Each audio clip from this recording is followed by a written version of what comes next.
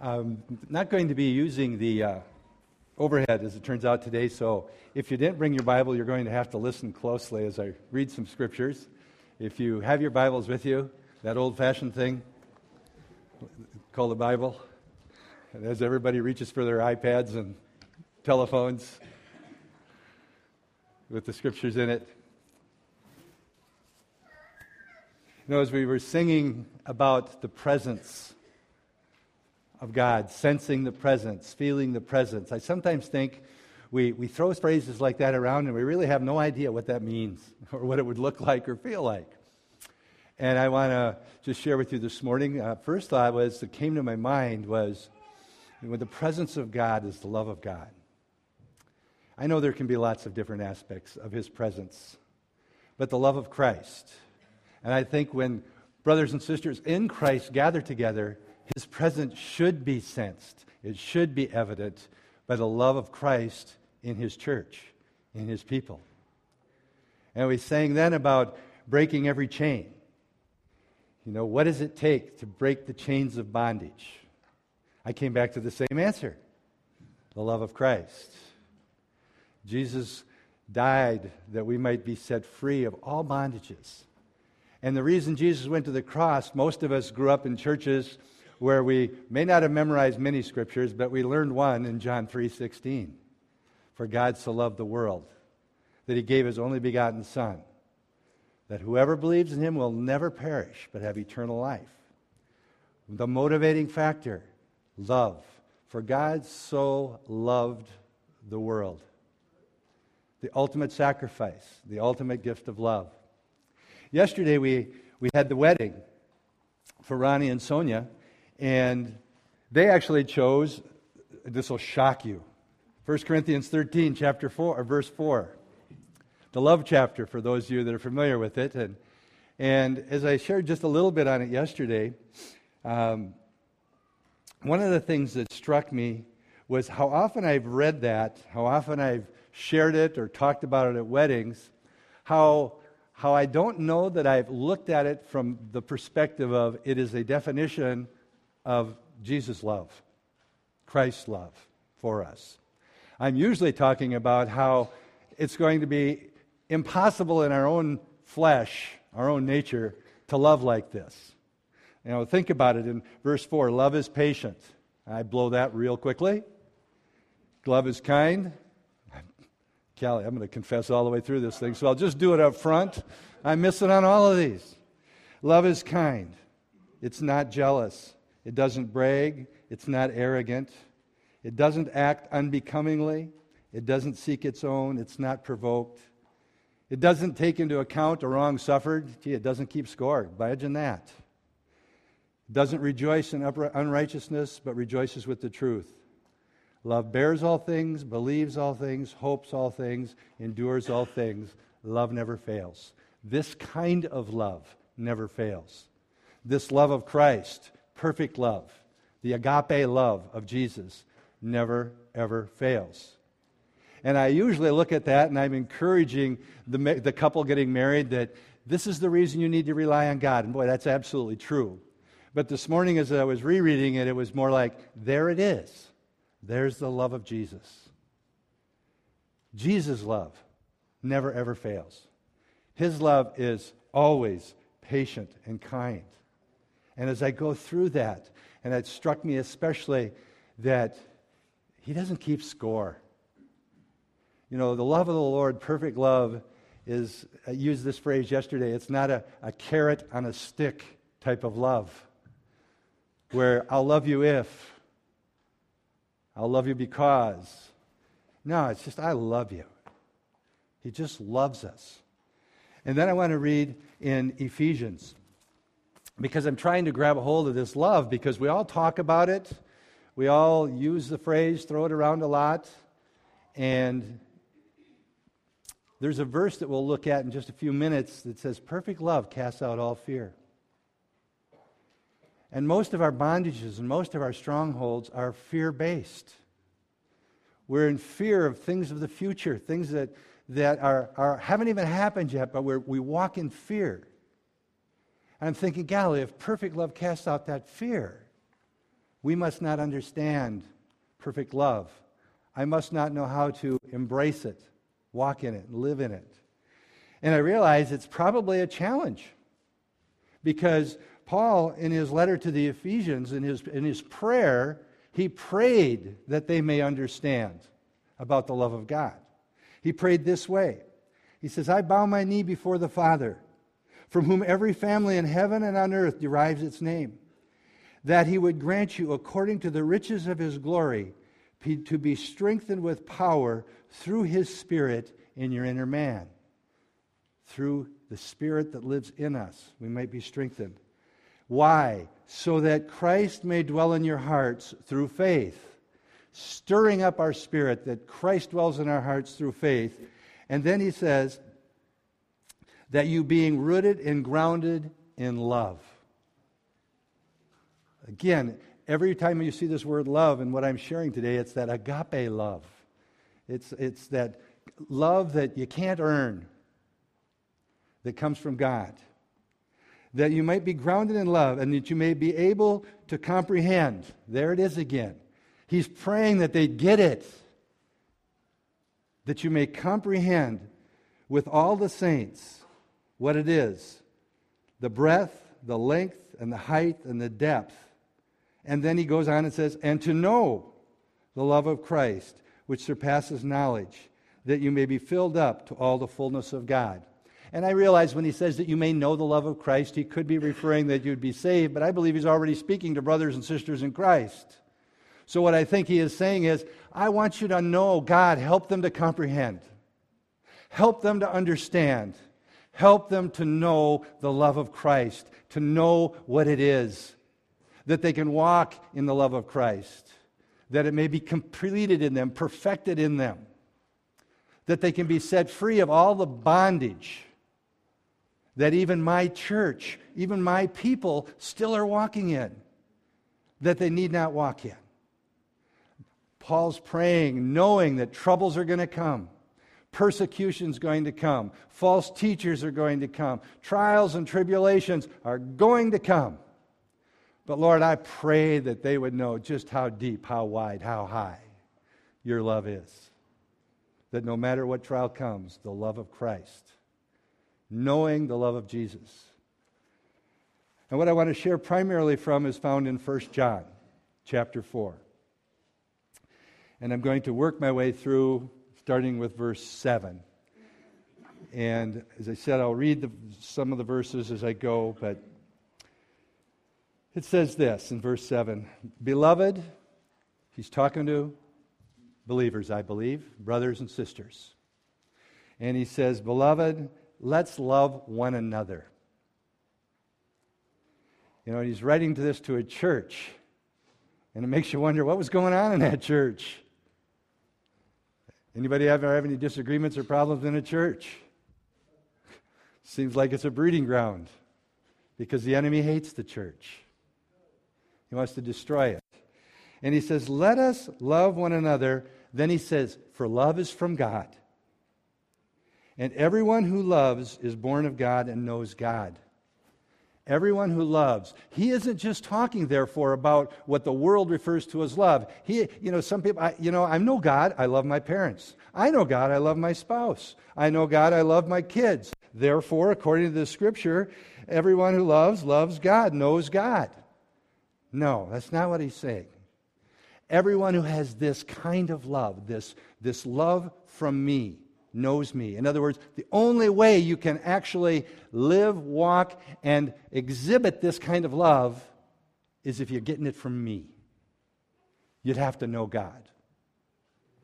It's way beyond being a really nice person and being really friendly and kind and liking people. It's the love of God. He says then, the one who does not love does not know God. Wow. The one who doesn't love this way doesn't know God. What way? Well, we're going to look at that. He's going to show us that kind of love that's supposed to be represented in his church, in his kids. And then he says these words, for God is love. God doesn't just love. He is love. It's his essence. It's who He is. If you know God, the love of God lives in you. Because He is love. Therefore, we should love one another. Brothers, love one another. Goes on in verse 9. But this is the love of God. By this, the love of God was manifested in us. That God has sent His only begotten Son into the world so that we might live through Him. The love of God manifested in us, made real to us, that He offered up His Son to die on that cross for us. Verse 10 says, in this is love. Now, it's not that He's saying this is the only way it can be manifested. He's saying, here's the ultimate. Here is the ultimate example, the highest expression of love. Not that we loved God, but that He loved us and sent His Son to be the propitiation or the satisfaction for our sins. I think we understand, or at least we say these things, that, Jesus loved us, and He loved us before we were all cleaned up and perfect. I think most of us would say that, and we'd agree to that. But the reality is, we don't live like that. We don't live like that. We live like we're continually trying to earn His favor, to earn His love. And that keeps us in bondage. And I realize that a lot of us grew up in religious environments, or maybe in very controlling environments, where everything that we recognized or thought of as love came contingent upon doing certain things. And that's hard garbage to get rid of. But God is love, and the manifestation of it, the purest, highest expression of it was, while you and I were still sinners, condemned to death, headed to hell, we were just one breath from being condemned forever. Forever. Nothing you could do about it. Some of your lives, my lives, will look better than others. Some of them look worse than others. But it didn't matter. They were all condemned. And He says, I'm going to rescue you. Jesus came on that rescue mission to save us, rescue us. It says He was the propitiation. He was our substitute. He was the acceptable sacrifice. He met the justice of God. So I don't have to die. You didn't have to die. He died. That highest expression of love. And then it says in verse 11, beloved, if we get that, He says, beloved, if God loved us like that, we ought to love. And if you don't have your Bible in front of it, the logical thing might be to say, we ought to love Him. And we should, but that's not what it says. He says, beloved, if God loved us that way, we ought to love one another. That's what He says. Why does He say that? Why does He say we should love one another? I mean, it just would seem so obvious. He's talking about what Jesus did for you and me, and He manifested this love in this most high expression of love by dying for me. Therefore, I ought to love Him. While it's true, that's not the words. It's love one another. And we'll see why. But if you think of what we've just read already, if God lives in us, if we know God, it's demonstrated by love. Therefore, we ought to love others, our brothers and sisters in Christ. Verse 12 says, no one has beheld God at any time. Okay? But then what he says is this, if we love one another, God abides in us, and His love is perfected in us. Now, none of us are perfect yet, right? So what does it mean? His love is perfected in us. I believe His ultimate goal is achieved. Its desired result is achieved, that we would love others like Christ loved us. We haven't beheld God. Okay, why does He throw that in there? No one's beheld God. No one's seen God. Because I think He's letting us know that as we demonstrate the love of Christ, they're seeing God in us. They're seeing God through us.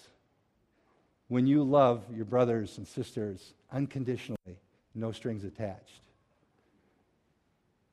He says this in verse 13, by this we know that we abide in him and he in us, because he has given us of his Spirit. By this we know that we abide in him. Wouldn't you like to know that you're saved? I talk to people all the time that just hope they're saved. Sometimes Christians, we live and act like we're not sure we're saved. One of the ways we can know we're saved, that we can know that God abides in us, is the love of God abides in us. We love brothers and sisters in Christ unconditionally. We're not keeping score. And then he went on and he says he has given us of his Spirit, the fruit of his Spirit, love, joy, peace, etc. It's manifested in us.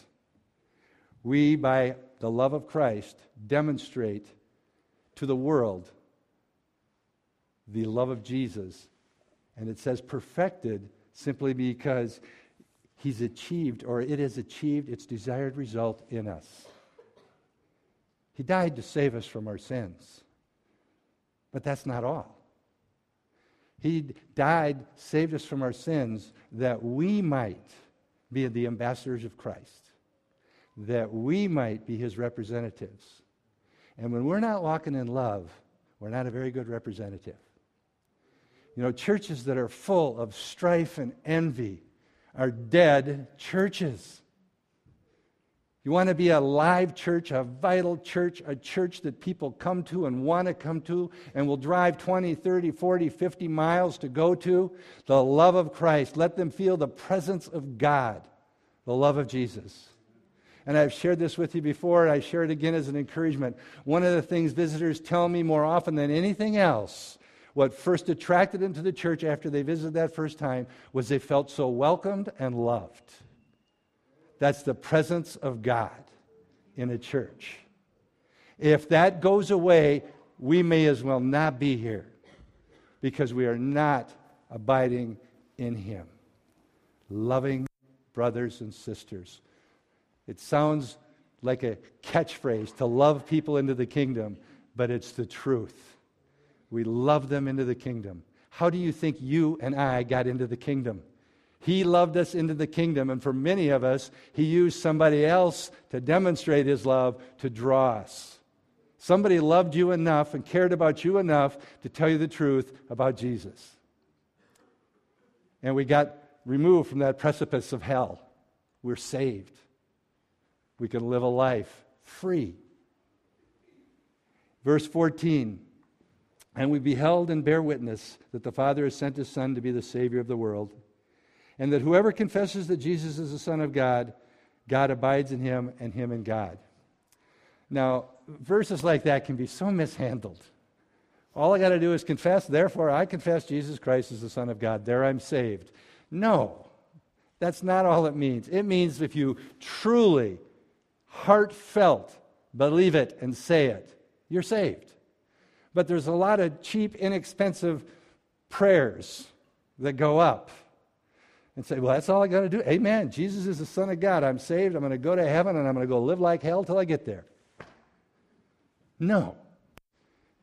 You know, John, if you read the Gospel of John and you read John's writings, you know he emphasizes over and over and over and over a four-letter word: love. Just in this section of Scripture, he just reiterates over and over the love of Jesus, the love of the Lord, the love of the Father.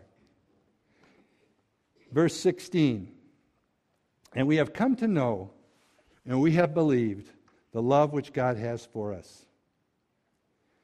I get a little encouragement from him having to write that. This is John, the disciple whom Jesus loved, saying, we have come to know and have believed that the love which God has for us.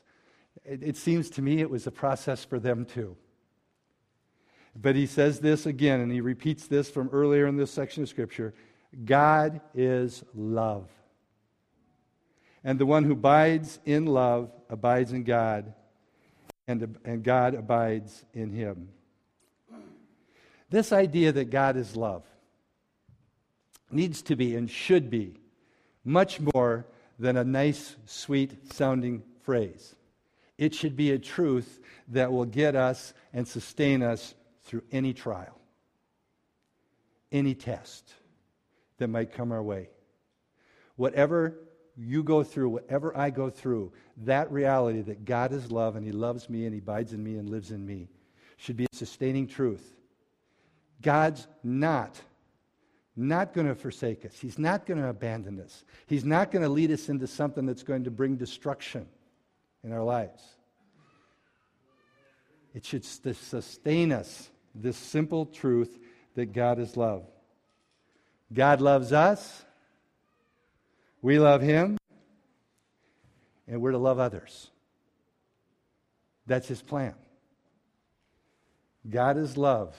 He loves us. We love Him, love others.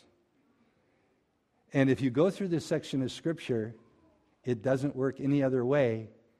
And if that doesn't fit you or me, it seems to say quite clearly that God doesn't abide in us. We need to love as He loves us. Heaven is filled with love. Going to be nothing but pure love. God is love.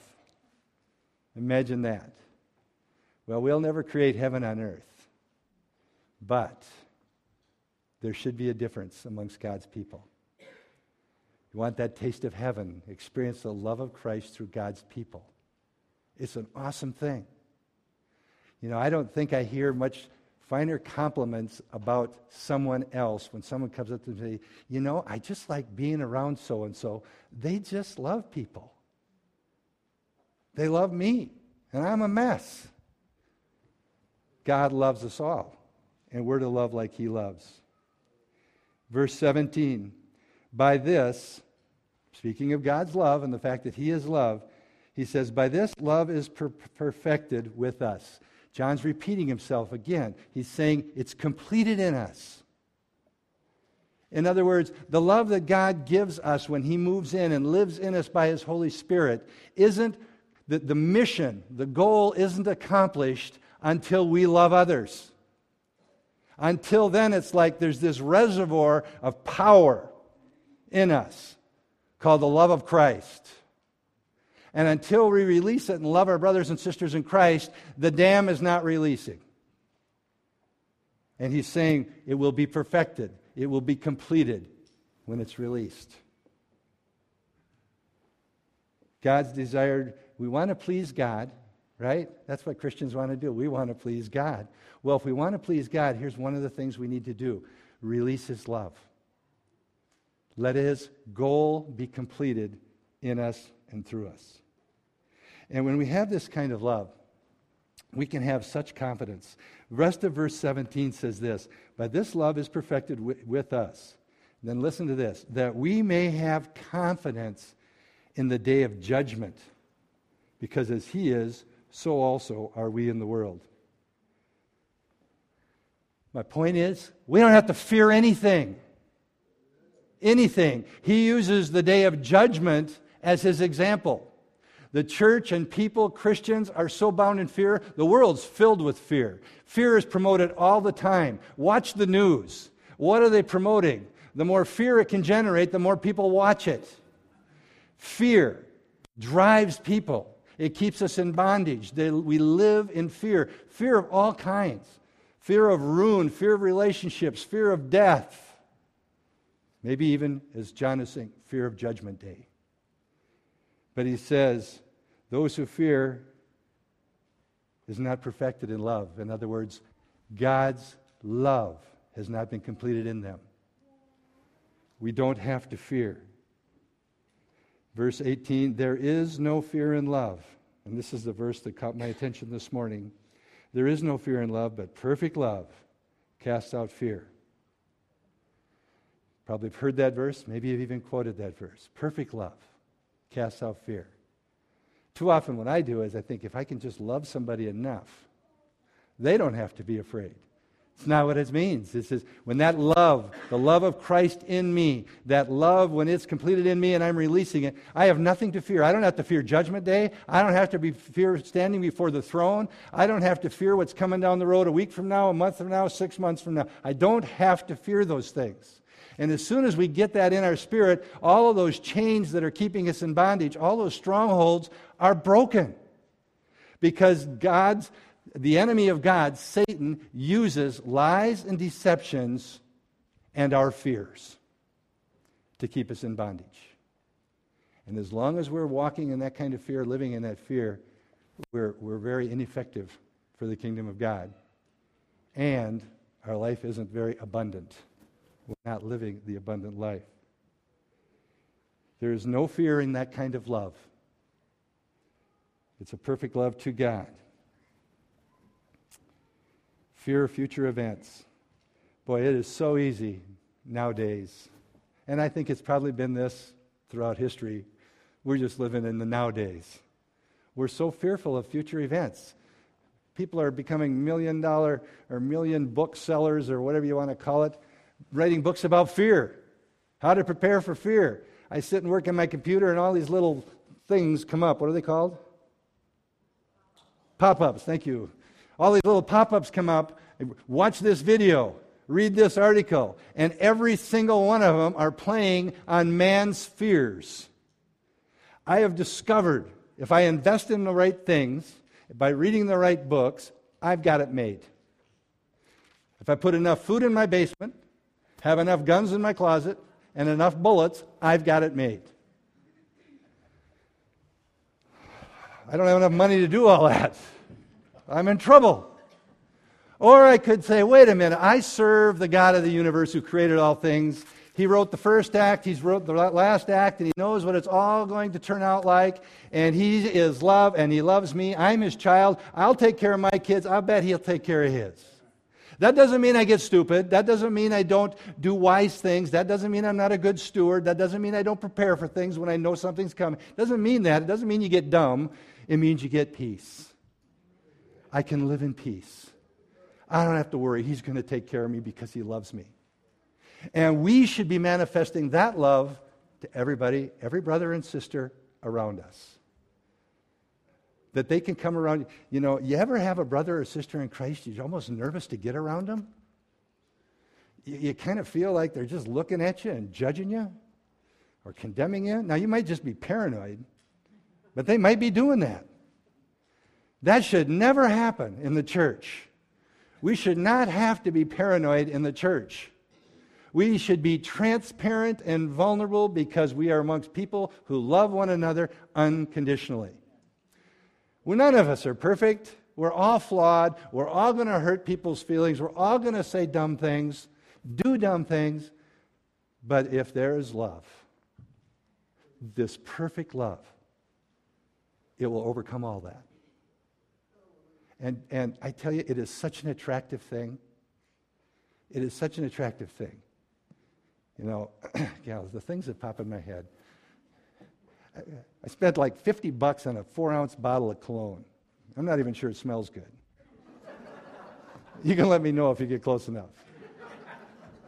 Why would anybody do that? And I realize some of you spend a lot more.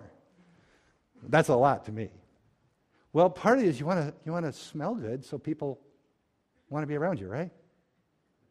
Love people. Save $50. Love people. They'll want to be around you. If you want to be alone and have private time, don't love people. You got it made. No one will hang around with you. But if you love people, what drew the people to Christ? He came with a message that the religious people did not want to hear. Who wanted to hear it? Those who were the lesser according to the world's standards. I'm so glad I was one of the lesser and that He extended His grace towards us. Finish verse 18. And the one who fears is not perfected in love. Verse 19, we love because He first loved us. That's why we do it. He first loved us. And again, it's not an obligatory thing. You read that statement, you go, we love because He loved us. Okay, I got to love you. God, I don't like you much, but I got to love you. No, He loved us first. He changed our heart. He dwells in me. He who is love lives in me. He first loved us, therefore we ought to. It should just be a natural flow. Love of Christ coming in, the love of Christ going out. We shouldn't be able to contain it. You want to experience more of His love, love people more. The river just keeps flowing. And he finishes this chapter in verses 20 and 21. He says, if someone says, I love God, and hates his brother. Now, don't look for an escape clause here. I don't hate him, I just don't like him. I don't treat him well. That's not what it means. You're supposed to love him. Love him. If you don't love your God, if you say you love God and you hate your brother, you're a liar. For the one who does not love his brother, whom he has seen, cannot love God, whom he has not seen. And this commandment we have from him, that the one who loves God should love his brother also. We should love our brothers, our sisters in Christ also. Whole bunch of reasons, but primarily that's how we spread the gospel. That's how the love of Christ attains its ultimate purpose in our lives. When we love other people. You know, at Christmas, it's kind of always fun, well, most of the time. It depends on our families, right? But, you know, everybody's happier most of the time around the Christmas season. And then now what do? They all go into the blues, right? The world's going to get depressed now. Christmas is over. The presents aren't under the tree, so the anticipation's gone. The reality of what it is now there. And it wasn't that good. It didn't fulfill my greatest needs. We're always looking for something to fulfill our needs. And when we're concerned or worried we're not going to get it or we're going to lose something, fear creeps in. Perfect love casts out fear. You and I can't love anybody perfectly, so that obviously isn't referring to that. What it's referring to is when we have the perfect love of God living in us, we have nothing to fear. Nothing to fear. What would your life look like on a day-to-day basis if you didn't have to walk in fear? Fear of something. Well, the reality is you don't have to. Let's pray together.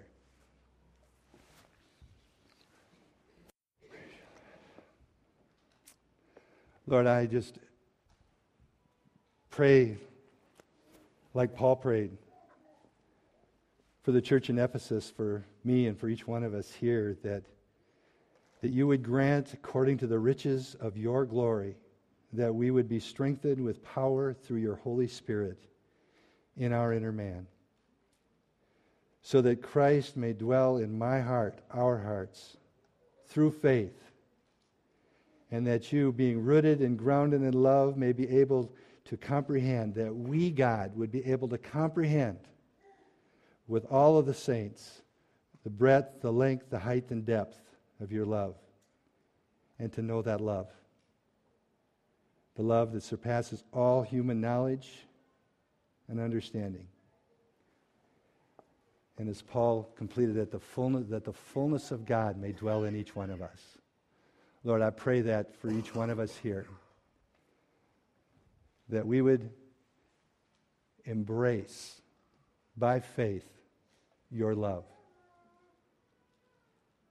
And you would extend to us the grace to live that love out with other people in our church, other believers, wherever we would meet them. Lord, I pray that we would be a body of believers, that anybody, anyone, under any circumstances, no matter what condition they may be in, whatever they might look like or smell like, they could walk into this church and they would be loved and embraced by the love of Christ. And Lord, we would take that same attitude everywhere we go. That this would all be accomplished by your Spirit, by the grace that you extend to us, and that it would be accomplished for your glory. In Jesus' name we pray. Amen.